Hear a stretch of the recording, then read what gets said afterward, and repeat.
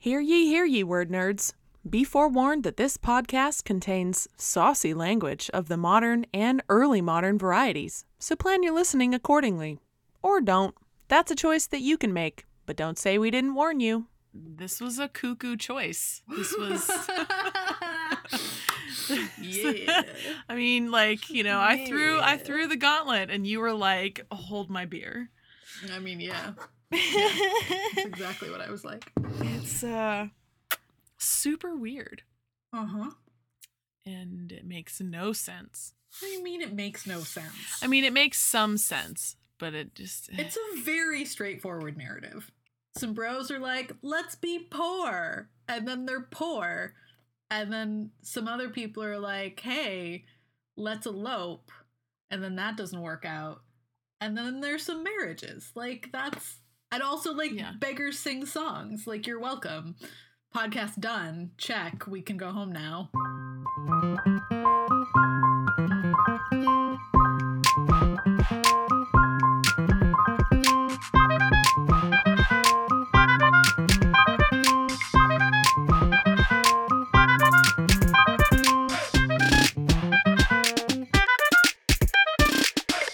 Welcome to the Hurly Burly Shakespeare Show. We are your hosts, Jess Hamlet and Aubrey Whitlock. And together, we are Whamlet. And this week, we are talking about Richard Brome's A Jovial Crew. It's great. It's going to be great. Each week, what we do here on this podcast is we discuss a different play, sometimes with Shakespeare, sometimes not, and this week it's not. But it is definitely a 101 level episode. Yeah, and that gives you introductory stuff, all the things you need to know to have a basic understanding of the play and its major themes, and other cool stuff you will get literally nowhere else, like our opinions. Yeah. Also, I've been saying Brome in my head this whole time, so it's Broom, huh? Richard Brome, like sweeping. I think so. Sweeping instrument. I've never heard anyone say it out loud. Okay. And then I went to dig up his biography, such as it is, and the phonetic spelling of his name made me think that it's Broom. So I got on Twitter and I was like, hey, Twitter, how do we say this name? And I have two responses and one for each camp. So great. But I think it's Broom. I think it's Broom. It's just one of those like deceptive English pronunciations like John Donne looks like Dawn, D-O-N-N-E, but it's pronounced Dunn. Yeah. Broom. Got it. Yeah. Or, you know, Ben Jonson looks like Johnson, but it's actually asshole. Right. Yeah. That one's really tricky. Yeah, very tricky. You know, I do have most of a PhD, so like now I know, you know. Yeah. Yeah. It's one of those secret PhD school things that nobody teaches you until you get there. Yeah. Yep. You're holding back the curtain for all of us. Just let me draw back the veil and reveal to you the inner workings of English Renaissance drama. Yes. Okay, so this is a new guy for us. We've never talked about Mr. Brome before, so we're going to meet the contemporary Richard Brome. This is your life. JK, we don't know anything about this guy. Maybe he was born in 1590. Maybe he wasn't. The world will never know. Although the one portrait we have of him is pretty hilarious. Oh, it's so bad. It's so bad. It was on our Insta like a long time ago. I think I'll find that picture again and revive it, share it or something because man, is it bad. He's not cute. Nope. Not a looker. No. We definitely know that he worked with that asshole Ben Jonson. That's the thing we know about him. Yep. Maybe he had a wife and children. Maybe he didn't. We will never know. Maybe he was an actor. Maybe he wasn't. We'll never know. He was probably super poor his whole life. And that seems to be, from the reading that I did too, just partially an accident of timing. Like this poor guy, his career started picking up right when one of the plagues hit London, and then the theaters closed because the Puritans are terrible. Like there was all kinds of stuff. Like he should not have gone into the theater business. No, he just shouldn't have. No, he was like most of us, frankly. Ben Jonson. Yep. Yeah, he was. He wrote for most of the major plane companies in London. That is a thing that we know. Yep, and we definitely know that he died on September 24th, 1652. So there's that. He wrote 15 plays on his own, plus he collaborated with Heywood on the Late Lancashire Witches. Of the plays that we know of that he wrote, probably the one that's most well known is called The English Moor. And then the one with the funniest title is called The Asparagus Garden. Yay! I have read neither of these plays. We should definitely add it to the vegetable plays group, though, right? Yeah. Because asparagus, I'm assuming, is asparagus? I think hope. so. One could hope. The only thing I know about Asparagus Garden is that it has a stage direction that includes a kick. And I know that because I tracked down every kick in a stage direction for my MFA thesis. You did. I remember. Yep. You sure did. Too. All right. And that's everything we know about that is what we know. Good old Richard Brome. Yep. All right. Before we jump into a summary, we're going to give you our 5-word unhelpful titles. Mine is Annoying Rich Kids Poverty Tourism. Yeah. Mine is The Simple Life 1642 edition. I had to, when you texted me that it was The Simple Life, I had completely put that show out of my mind. I never watched it at the time either. No, I've never seen a single episode. Because I hate Paris Hilton's guts. But yeah, so I was like, The Simple Life, what is she talking about? Oh my God, she means that show about Paris Hilton and what's-her-face, Nicole Richie, roughing it. Yep. Yeah. Yep, pretending to be poor. Yeah. For laughs, because being poor is just full of lols. Oh yeah, it's so funny. Yeah, it's my favorite thing. Definitely not funny. Please really make great. sure, listeners, that you hear the sarcasm dripping from my tone. Great. Okay, so we're going to give you the dramatis personae, but only the really important ones, and it's a lot of them this week. That's like a normal amount. Okay. All right, so we're going to start with Old Rents, who is a landowner. He has 2 daughters. The eldest is named Rachel. Mariel is the youngest one. He's got a steward named Springlove. He also has a bro whose name is Hardy. He's got a servant named Randall. Then we have Vincent, who is a suitor to one of the Old Rent's daughters. Yep. And then Hilliard, who's another suitor to his daughters. Yeah. It's not clear who is suiting who. Maybe they don't care. Clear. Maybe, maybe they're just going to flip a coin. It's not important. Yeah. Elsewhere in the world, we have Justice Clack, who's a judge. Clack. Sorry. He has a son named Oliver. He also has a niece named Amy. And he has a clerk named Martin, who's nephew also to Mr. Hardy. Also, there are beggars and gentlemen and servants and other people generally rounding out the cast. There are a lot of beggars. There are a lot of beggars. Because this play is called A Jovial Crew, subtitle, or The Merry Beggars. Yep. So, lots of beggars. Yeah. Okay. So, Jess, why should this play be so goddamned popular? Because it's so fucking nonsensical. It's just a delight. It's a romp. It's just a romp. It's just like some kids making some choices, going off into the countryside, having a bad time, falling in love, hanging out with beggars, singing songs, making plays. It's fun. It's just fun. It's just fun. That's all. That's my entire pitch for this play, is that it's fun. So it's summary time. So we're going to summarize A Jovial Crew for you in a segment that this week we're calling It's Legit the Simple Life, but instead of Paris and Nicole, it's Richard Brome and his band of Merry Beggars, because being a beggar is super fun and hilarious, obviously. Nice. You're welcome. Alrighty. In Act 1, Hardy and Old Rents are discussing the fortunes and futures of Old Rents' daughters, his heirs. An astrologer has predicted that they will be beggars, and Old Rents is concerned by this. Hardy reassures Old Rents that literally everyone loves him and he's never wronged anyone, so the astrologer must have gotten things wrong. The steward Springlove enters to go over the account books with Old Rents. He tells Old Rents that the money chests are secured in Old Rents' closet because Springlove is about to depart to ramble about in the countryside, observing the rites of May and paying homage to nature, blah, blah, whatever. Old Rents disapproves gross that someone so pragmatic should indulge in such a silly ritual. Springlove doesn't like disappointing Oldrents, but he has to take up the solitary life once a year so he can be his own master. Randall, who is another of Oldrents' servants, reports to Springlove that a party of beggars lodging in their barn have been suitably fed and provided for, and Springlove's charity is extraordinary. Springlove worries over disappointing Oldrents by leaving, but is interrupted in his introspection by the beggars singing about how happy they are to have found food and shelter. Springlove asks where the beggars are off to next, and after they ask him to be their leader, he says he'll meet them in the evening. The beggars sing. Act 2. Vincent, Hilliard, Mariel, and Rachel are waxing poetic about what they see as the simple life of freedom enjoyed by the beggars. The boys try to tempt the girls with an excursion to get them away from the confines of Oldrent's house and their father's melancholy.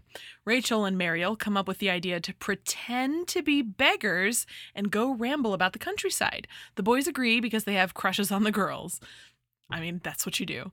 Springlove overhears their plans and tries to dissuade them. Springlove tells the girls their dad is sad because he heard a prophecy that they were going to be beggars, and this seems to the girls like a sign that they absolutely should go forward with their plan, but instead of it being a fun afternoon, they'll commit to it properly now. Springlove thinks this is a good sign and promises to help the girls in their new life as beggars. That was a 180. He reveals that he was born a beggar, and that even now that he's well and securely employed, begging is what he loves, and that's why he disappears every summer. The whole group agrees to follow where Springlove leads. Randall is salty that Springlove left him in charge. Hardy and Oldrents try to cheer him up. Oldrents tells Randall to go give the responsibility to one of his daughters. Randall brings back the news that the girls are gone. One of the beggars gives birth in the barn. Oldrents makes plans to celebrate the birth, but Randall says not to bother since the beggars are going to be on their way no later than tomorrow morning. The beggars sing and dance again. In Act 3, Vincent and Hilliard are not having a good time as beggars, but they don't want to let the ladies know. Rachel and Mariel are also not having a great time, but they don't want the boys to know. Springlove reminds the company that none of them have actually done any begging yet, since Springlove is the one who secured the food and lodging so far. Two gentlemen come past them and beat them when they try to beg. The gentlemen meet their fellow Oliver and exchange news of the local judge's niece, Amy, who was supposed to marry Tallboy yesterday, but instead eloped with Martin, her uncle's clerk. Rachel and Mariel ask Oliver for assistance. Oliver gives the girls money and then tries to rape them. They're rescued by the return of the boys. The eloped Martin and Amy come through and meet the group. Springlove offers to take them to an unscrupulous curate who will marry them immediately. Amy is nervous but goes along with the plan. Act 4. Tallboy is whining that Amy has left him. He and Oliver turn up at Oldrent's house because Hardy is Martin's uncle and they think Hardy will have news of where the couple has gone to. Oliver explains the situation to Hardy and Oldrents. Hardy doesn't know where Martin is. They all go in to dinner. Rachel, Mariel, and Amy are outside a beggar wedding and complaining of the noise. They talk about how Springlove has taken a shine to Amy, and now she also has a crush on him. Didn't she just get married? No. She doesn't have any great feeling for Martin. She would have left with anyone to get away from Tallboy. Aha. Amy and Springlove decide they want to get married. Springlove is apprehended by the watch, and Amy is found out. In Act 5, the judge forgives Martin for stealing away with Amy. The watch tell the judge that they've found Amy in the company of beggars. Martin tells Tallboy that Amy's fallen in love with one of the beggars. The daughters, their boyfriends, Amy and Springlove, along with a company of beggars, are collected at the judge's house, where Oldrents and Hardy have also arrived. The beggars offer to put on a play for the gentlemen, and oops, it's literally the tale of the runaway daughters and their boys. One of the beggars reveals that Springlove is actually Oldrents' secret son! The judge consents to let Amy marry him, and the daughters are welcomed home. The end. What? So many revelations and twists and turns. Yep. This play is goofy. This is really goofy. It is now time for a taste of text, in which we read a small but crucial portion of the play to give you a little bit of its flavor. Jess, you have suggested the prologue and or the epilogue. I think that's short. Fine. Great. Which would you prefer? Or maybe both? Matter. I mean, it's like 40 lines total, so sure. Okay. Would you like to read the prologue or the epilogue? No, I'll read the epilogue. Okay, cool. I've got the prologue. All right. So, prologue. The title of our play, A Jovial Crew, may seem to promise mirth, which were a new and forced thing in these sad and tragic days, for you to find or we express in plays. We wish you then would change that expectation, since jovial mirth is now grown out of fashion, or much not to expect.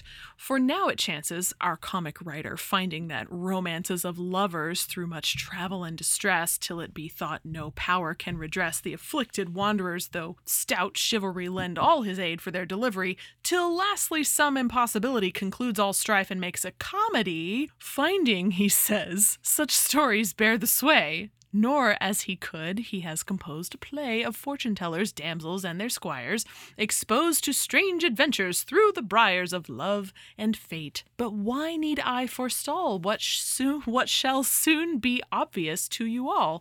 But wish the dullness may make no man sleep, nor sadness of it any woman weep. Damn, that parenthetical in the middle was really long. Sorry. Okay, and now, Jess, the epilogue. Take it away. The epilogue is spoken by Springlove. So, just to set the stage for y'all. Awesome. A begging epilogue yet would be, methinks, improper to this comedy. Though we are now no beggars of the crew, we count it not a shame to beg of you. The justice here has given his pass free to all the rest unpunished. Only we are under censure till we do obtain your suffrages that we may beg again. And often in the course we took today, which was intended for your mirth, a play, not without action and a little wit. Therefore we beg your pass for us and it. Ta-da! The end. I wonder who speaks the prologue. Whoever's available, probably. Right, yeah, but I mean, that's everybody at the top of the play, nearly, right? So, like, I guess, well, just put if you were going to do this play, put that bee in your bonnet. Who would you want to read it? Yeah. So that's actually a really good taste of the text, because Brome's poetry is kind of terrible. Yeah. It's kind of, no, it's not great. It's kind of clunky. Lots of enjambment, which I find annoying for poetry, for rhyming poetry. Yeah. So there it is. It's not the best. Give us some tips and tidbits and scholarly things to know about this play, Jess. There's not much to know about this play. It doesn't have a lot of critical history. You've never heard of it. No one's ever heard of it. Had not, no. It's just fun. However, in her Arden introduction of the play, because there's an Arden edition of this play. So it's well known enough to warrant an Arden edition. By no less a person than the great Tiffany Stern. Swoon. Yeah, she did the edition. Oh my gosh. So she suggests that the play is extraordinarily Jonsonian because Richard Brome had been Jonson's servant and playwriting apprentice in his youth, which is just a delightful thing that I'm happy to know about. The style of the play itself is an homage to Jonson and borrows content from Jonson's Masque, The Gypsies Metamorphosed. Other Jonsonian influences are his plays The Staple of News, A Tale of a Tub, and Every Man in His Humor. The play also draws on a Beaufletch play called The Beggar's Butch, which is very similar, and a 1623 collab between Decker, Ford, Middleton, and Rowley. The Spanish Gypsy also feeds into Jovial Crew. So there are a lot of similar plays out there. This is in the rogue category of plays where you have a beggar or a rogue or a vagabond literal or rogues. whoever. Gotcha. Yes, yeah. I was taking that figuratively at first, and I was like, where does he go rogue in this? No. The people become rogues. Plays about rogues. Got it. The play was first performed in 1642, right before the playhouses closed, but it was not printed until 1652, so a decade later. Right. Which kind of makes sense if you remember that the playhouses were closed and nobody was seeing plays or wanting to read them, I guess. It was, right during the interregnum, the time between the reigns, right, when England was ruled by the Commonwealth and no king.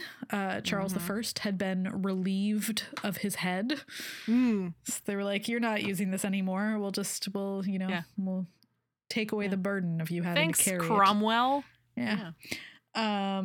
That's about what I have to say about this play. If you know things about rogue culture, there's a whole subculture in early modern England of like vagabonds and beggars and rogues and traveling people that have their own specific language called cant, and there's some of that language in the play, and that's pretty interesting. But if you are not familiar with the historical context, it doesn't make a lot of sense. Yeah. So yeah. How do you spell that language? Cant? Cant, C-A-N-T.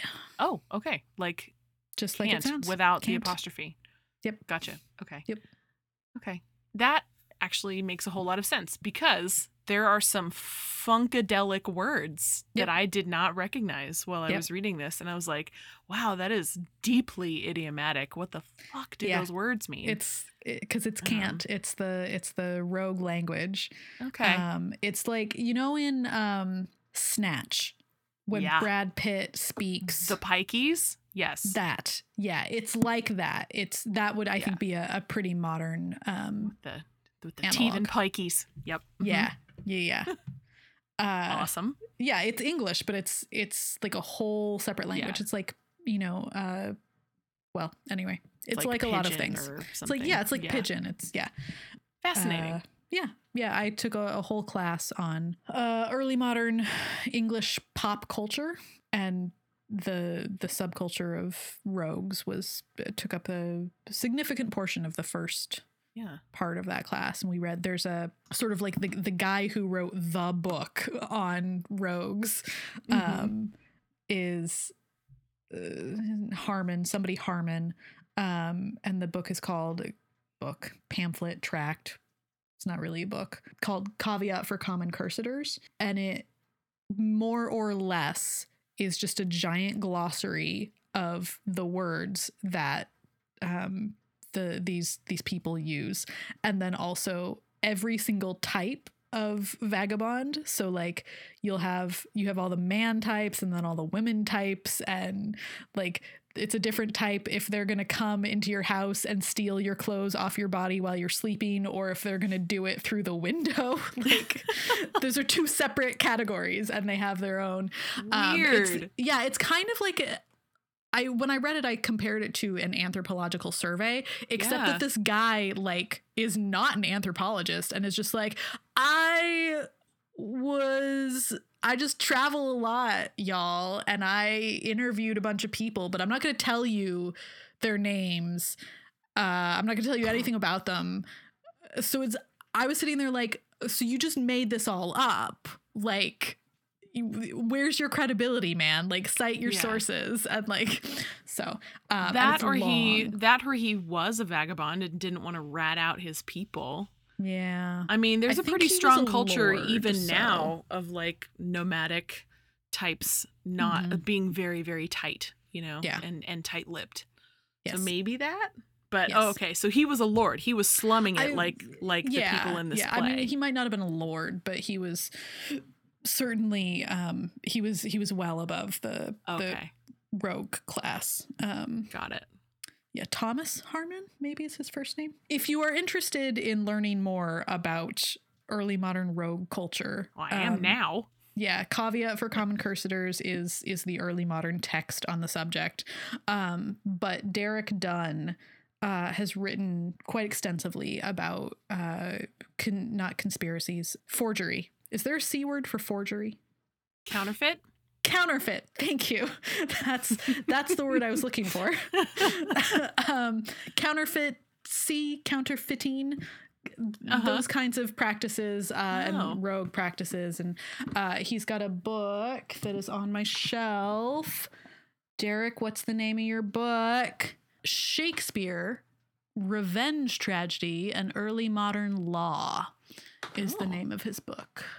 I wonder if you know, or if it says in Tiffany's introduction or whatever to the play, how much the vagabond acts that Queen Elizabeth I had signed into law during her time, how much those were still, in effect, or if they'd been replaced by other laws later, during the Jacobean period, or Carolinian, thank you. I was like, states, which one? During those periods. There's nothing in the introduction that's obvious. Okay. I would point to it, but maybe this section on politics. So while you're looking, just to let the people know, Queen Elizabeth signed into law a couple of acts in, I believe, the 1570s. At least one of them was in the 1570s. Basically making it, a crime to be a vagabond. And in that, actors and other performers kind of fell into a weird gray area in that classification, which necessitated the whole need for acting companies to have a patron, right? So that was all kind of bundled up during her time. But I wonder, with these rogues, in how much that was a deal. She doesn't mention it at all. Okay. All of everything focuses on post 1630. Okay. So Elizabeth is super dead. Super dead by then. Super dead. Yeah. If anybody knows, though, if anybody has any insight on the vagabond and beggar laws of, Derek will. Right, of the early 1600s, that would be interesting to know, to compare maybe, or see if they had any kind of effect. Or just refer to Derek's book. See if his book has anything. Nah. Nothing. No, it's not going to be. Not going to be anything in here that'll let us know. Well, that's okay. I'm just putting that out there, I guess. It was a question I had while I was reading this. Speaking of trying to read this play, do your table work if you're going to produce this play. Just sit down and don't do what I did and try to rush through, because you're going to confuse the bejesus out of yourself. Do your table work, figure out those words, those cant idioms. Also, Brome, just like his idol Ben Jonson, throws random characters at you at sort of random times. He introduces new people sort of weirdly. So you got to keep track of them. So there's that. There's, for the musical lovers amongst us, there's a lot of singing and dancing and cavorting in general in this play. So that's fun. And to my knowledge, not any extant music with it. So you could compose your own. Yes, no. Check that appendix. Thank God for Tiffany Stern. She's got a whole appendix on songs. Okay. Yeah, it looks like there's some exit music Okay, so there is some music, but of course, make your choices. You don't have to follow them if you don't want to. No, but in that art and edition, you definitely could, and see what comes up out of that. So there's lots of singing, lots of dancing, lots of vocal work in general for your actors to do. Since in the online link you sent me to read this, Jess, there were some editorial stage instructions that said something like, so-and-so uses their beggar voice, and stuff like that. So you've got the annoying rich kids affecting beggarness through their voices, and what the fuck does a beggar sound like? Which all of that is deeply offensive. It's fine. There's also a play within a play, which, as we know, are always fun. Always fun. So there's a lot of fun stuff to stage here. And, though this is written as a comedy and it is very silly, I think you could actually get some really good mileage using this play as social commentary. This is rich people behaving badly and appropriating things that are not theirs in ways that are not unfamiliar to today's audiences, you might say. And you can definitely use this play to point that out. I think, though, the only way to do that is you've got to be, the company performing it, have to be serious. You have to take it seriously and not parody it while you do it. Does that make sense? Let the moments be funny if they end up being funny. I'm not saying you have to not be funny, but don't do that ironic sneering thing that sometimes is tempting, and play this play because it's old and weird. Don't play it like a parody. You need to take it seriously like a real theatrical piece and like do it justice, and then let what happens and let how people react. Let them react how they react. Because I do think it would piss a lot of people off. I think given the right circumstances, this is almost Brechtian in how offensive it is. And like making people feel alienated and enraged. So there's that, just kind of living there because it's 2020 and the world is on fire. So those were my thoughts while going through this play. Yeah. So do you want to play a quick game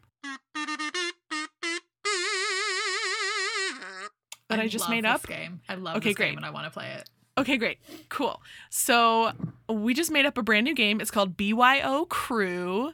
The question is, if you had to set out and start a new life, who would be your jovial crew? And you get to choose 5 people, shall we say from history, not living? Or do you want to limit it to living and not living? The only way I want to limit it is that they have to be people that our listeners will know. Like I can't say, I would take my friend Sarah. Sure. Okay, so it needs to be relatively known names, at least amongst our listeners. That's fair. Yeah, that's fair. Yeah. Okay, cool. How do you want to do this? Do you want to do like you name your 5 and I'll name my 5? Back and forth. Let's go. Okay, back gotcha. And forth. Okay, great. Yeah. Now in the play, the group of beggars has like everyone in the crew has a specialty. So that's kind of what I was thinking about. There's like a lawyer and a writer and a whatever. I don't want to put rules on you and who you would choose in your crew, but I'm going to choose people that are useful to me in the apocalypse. So like who do I need? And first of all, I need to know what I bring so that I can work around that. Okay, so my first person I would bring is someone who can kick butt, because I don't do that very well. And that would be The Rock. I think I would want to bring The Rock. Oh, that's smart. In my jovial crew. I was like, I want someone who's like Bear Grylls, but not Bear Grylls. Because I don't want to fuck Bear Grylls. And I want someone who's like Bear Grylls, but who I would want to fuck. Also fuckable when you're bored? That's The Rock. Yeah. Too bad he's on my team. Okay, I can't have The Rock too. Yeah, this is like picking teams, man. You can't have the same person. Yeah. All right. Okay. Well, then I'm going to keep thinking about that slot and I'm going to get out ahead of you. Whoa. For my next pick, which is Emma Thompson. Oh. And what in your crew, what does she bring to your crew? Literally everything. She's Emma Thompson. I mean, okay, that's fair. I'm going to need to start writing this stuff down. Further. She's perfect in every way. Dame Emma Thompson. Awesome. So, yes. I would want, let's see. I've got my warrior. So so now I need someone with a science brain because I can't do that very well either. So I would want, we said living or dead, yeah? Yeah. Okay. Is her name Catherine Jonson? The Hidden Figures lady. Oh yeah, she just died. Yeah, she did just die. Yeah. R.I.P. But I want her. I want her on my team. Love it. Love that for you. I'm gonna get me that nice Abraham Lincoln. Okay. It's a frontiersman. Politician. Yeah. Heart of gold, loves Shakespeare. Yep, what else that's true. I mean, you guys would have a lot to talk about given your thesis, particularly. We would. You would. You really would. Yeah, absolutely. Absolutely. Okay. Okay. I want... Is it weird that I want to bring Tiffany Stern? Nope, not weird at all. I want Tiffany Stern on my team. She's delightful. I want Tiffany Haddish. Yes. I mean, sad for me, but great for your crew. Yeah. She is a riot. Yeah, well, because she's fun and funny and unendingly positive and also knows how to make her way in the world. True. And I feel like those are valuable skills. True. In a crew, a jovial crew. Yeah, absolutely. Yeah. Make that crew jovial. Absolutely. Yep. Okay. I find it funny that neither of us has named Shakespeare yet. I don't want Shakespeare in my crew. What the fuck is that guy gonna do? I know, right? I was like, it's one thing to like want to meet somebody who's dead. Yeah. It's quite another to have them in your apocalyptic jovial crew. I mean, if I'm going to have an early modern playwright in this, like, it's Marlowe, duh, homie's a spy. Like, he's got my back. See, I would say Middleton because he's so versatile and hilarious. Sure. That wasn't my choice. Nope. Not yet. Okay. Nope. You know who I want? Who do you want? I need to bring a musician. I need to bring an artist to take that, to relieve myself of the burden of needing to be like the creator. Sure. So I'm bringing Brandon Boyd from Incubus. Also very fuckable, and I've loved him forever. Like forever. It's my favorite band. I wish if I could bring the whole band, I would, but since I can't, I will bring Brandon, and that will be great. Okay, this is a deep cut, and I think not a person you're going to know. Okay. His name is Josh Scherer, and he is a pseudo-celebrity chef. I say pseudo because he's on YouTube. Gotcha. But he is hilarious and so fuckable, and is like super into CrossFit, so also he can like kick some major ass. Sure. And is doing right now on his YouTube channel, like quarantine cooking hacks. Cute. So homie can make anything with what he's got. And I feel like those are valuable skills. Those are very valuable skills. So. Josh what? Scherer. Scherer. Mm-hmm. Okay. He's also, if you need to tag him for anything, he's at Mythical Chef Josh. Oh. Yeah. Cute. Yeah. Cute. Okay, so I've got the muscle, I've got the brains, I've got more brains, and I've got the music and the art covered. You know who I want? MacGyver. Fictional character? Who's a real life MacGyver? Adam Savage. Who in the world is that? From Mythbusters. Okay. Then I'll take him. Guy? Sure. Because he seems like a multi-talented dude. Yeah, also he's funny. Yeah, need that. Definitely need that. Brandon Boyd is only funny when he's high, so. Which is all the time, but still. Okay, last pick for you. I mean, how do you choose? I know, right? It's really hard. All right, so now I'm thinking by orgy rules. Because you know that's what's going to happen in the apocalypse. So it's me, Emma Thompson, Tiffany Haddish, Abraham Lincoln, and Mythical Chef Josh. Oh, wow. So I feel like I need another guy just to like balance the numbers. And someone maybe a little on the more mature side. Yeah. Because Lincoln's dead. Yeah. And Emma Thompson, I think, is just about in her 70s. Yeah. Yeah. I mean, I think she's in her 60s, but still, yes. But like late 60s. Yeah. Okay. So I'm going to go with President Barack Hussein Obama. Nice.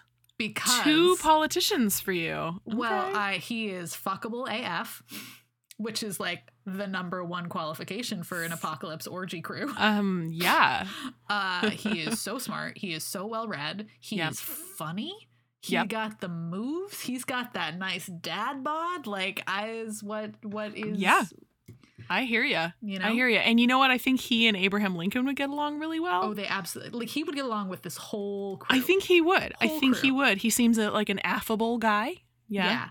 Plus, like, Obama knows everybody, so he will have stories. That's true. Right? Some stories to keep you occupied. Yeah. I mean, Lincoln's keep gonna you have entertained stories too, but only about like Stephen Clay Douglas, which like, who cares about that guy? Is that even his name? Stephen Clay Douglas? So to recap, my team is The Rock, Katherine Jonson, Tiffany Stern, Brandon Boyd, and Adam Savage. Great. And Jess's team is Emma Thompson, Tiffany Haddish, Abraham Lincoln, Mythical Chef Josh, and Barack Obama. Amazing. That's Sorry, cool. Those are some jovial crews. Yeah. Those are pretty fucking great. I love it. All right. Let's yay. gossip and get the hell out of here. Yes. All right. So I saw this lovely thing on Twitter today from the Oxfraud account. They've had this website for quite a while now. But apparently there's some kind of Earl of Oxford. Oh, it was the guy, his last name is Looney, published his thing about the Earl of Oxford 100 years ago this year. Yeah. JT so Looney. they tweeted a thing about, hey, go to our website and watch us debunk all of this. So if you want, layman friendly language, debunking the Oxford or Edward de Vere, what we call the Oxfraudian theory, it's at oxfraud.com and it's pretty great. Amazing. Yeah. Next thing I am very excited about in this age of coronavirus where no one can leave their homes and yet we still want entertainment. Hidden Room Theater in Austin some years ago did 2014 did a puppet Hamlet, which we've probably mentioned at least once on this pod at some point. The German name is Der Bestrafte Brudermord. And it's a puppet Hamlet. They did it in collaboration with Tiffany Stern. Mm-hmm. They are resurrecting it from their vault. It is streaming for free, and we will put the link up on the landing page for this episode. It's the puppet Hamlet you never knew you wanted, and it's so good. It's so good. It's so good. Yeah. So watch it, everybody. Just watch it. Yeah. I sent it out to my cohort here last night, and I was like, do yourselves a favor. Hot damn. I also saw a really cool link from theguardian.com a couple days ago. It. Oh, you don't believe it? I just don't care. Okay. But say what it is, and then I can say why I don't care. There is a newly revealed collaborator, a guy named Thomas Watson, who is given major attribution to particularly Arden of Faversham, but some other plays as well. He's getting some co-writing credit for several collaborations with Shakespeare and other early modern playwrights. So we will throw that link up as well. Mm-hmm. And Jess gives zero fucks about it because authorship studies, as interesting as it is, does not change the way that we receive the plays. Sure. Okay. So that's it. I just find it interesting that they convince me that unearthed authorship this guy matters, then no one can. So, okay. I mean, I think it's really interesting, but it does not change the texts that we have. So I don't see why it matters. It doesn't change them, except that we had previously thought Arden of Faversham was either Shakespeare or partially Shakespeare or anonymous, right? So finding another author for that play in particular was kind of interesting. And finding out who he was.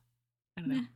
I get what you're saying. It's interesting. It doesn't affect how much I like or dislike Arden of Faversham. Yeah. But okay. What's your gossip?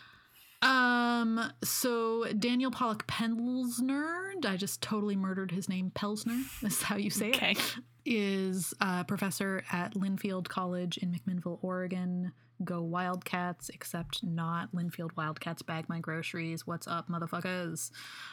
They were our rivals. It's fine. Talk about a deep cut. Yeah, it's not important. This is just great. Anyway, so the whole thing's been going around Twitter what Shakespeare did during the plague? He wrote King Lear. So he has written an article called "What Shakespeare Actually Did During the Plague," and it's quite funny. Yeah, it's hilarious. Yeah, and it sort of pokes back at you don't have to be productive right now. This is not, you didn't just get magic free time. That's not what is happening. So, and then the brand new Rutledge anthology of early modern drama is out this week. And it's something. Let me tell you. Isn't it edited by that nice Jeremy Lopez? It is, in fact, edited by that nice Jeremy Lopez. Mm-hmm. Brand new anthology of early modern drama, as our listeners will know what that is. But it includes some greatest hits, like Duchess of Malfi is in here, and Famous Victories of Henry V, which is a fairly important play, if not fairly popular. Faustus is in here as well. But then a bunch of like not ever anthologized stuff, like an anonymous play called Look About You, which was edited by our friend Paul Menzer. Yep. And a play that I have literally never heard of called The Picture by Philip Massenger, which was edited by Lucy Monroe, who is not our friend, but she could be. Love if Lucy Monroe was my friend. Women Beware Women also gets a shout in here. It's a Middleton play, which is frequently anthologized. Fair Maid of the Exchange, which was edited by Jenny Love. Sea Voyage by Fletcher and Massenger, which is coming up on this podcast next week. Yay! And that's edited by our friend Claire Bourne. Yeah, it's cool. There's some interesting stuff happening in this anthology. It's also hugely affordable. The paperback version is $35. Yeah, that's kind of amazing. Yeah, for an anthology like that. Get on that. I do hope that the print version looks different than the ebook version. I am not impressed with the ebook version. I think it's really, really difficult to read, and I would never give it to my undergrads. But I have not seen a print copy, so I don't know what the print copy looks like, but I hope it's better. Yeah. Anyway, it's got nice tight introductions to each play. They're like 2.5 pages, so it's a nice easy read, and brings, I think, into the conversation some exciting plays that we don't talk about a lot. Yeah. So that's exciting. Yeah. Get your hands on it. Yeah. Get your hands on it. Right. And without any further ado, that's it. Thank you so much for listening, everybody. We hope you leave the podcast more informed than when you started. Tune in next week for the Sea Voyage. Whamlet out. With a special guest, right? With a special guest. Yeah, with Sea a special Voyage. guest. With a special guest. Yeah. We're excited. And you'll be excited. Yeah, we are. Too. We're not going to tell you who, but it's someone that you know, and she's awesome. So, yeah. The end. Woohoo. Whamlet out. Whamlet out. If you enjoyed our podcast, please tell your friends, rate us, leave us a review, and subscribe on Apple Podcasts or wherever you get your podcasts. For show notes and other fun stuff, visit our website at www.hurlyburlyshakespeareshow.com. Get in touch with us. Tell us what you're working on and thinking about. You can email us at holla@hurlyburlyshakespeareshow.com. You can also find us at hurlyburlyshakes on Instagram. Or hurlyburlyshake on Twitter. Hurly Burly Shakespeare Show is produced and edited by Aubrey Whitlock and Jess Hamlet. All opinions you heard are strictly our own and not affiliated with the institutions we represent. Sounds like half the people I went to UC Santa Cruz with, frankly. Yeah. Like the rich kids who wander off into the forest and decide to become tree people. Yeah. Yeah. And like rough it while they're in school. Yep. That's... If any of my fellow Slug alums are listening, you know what I'm talking about.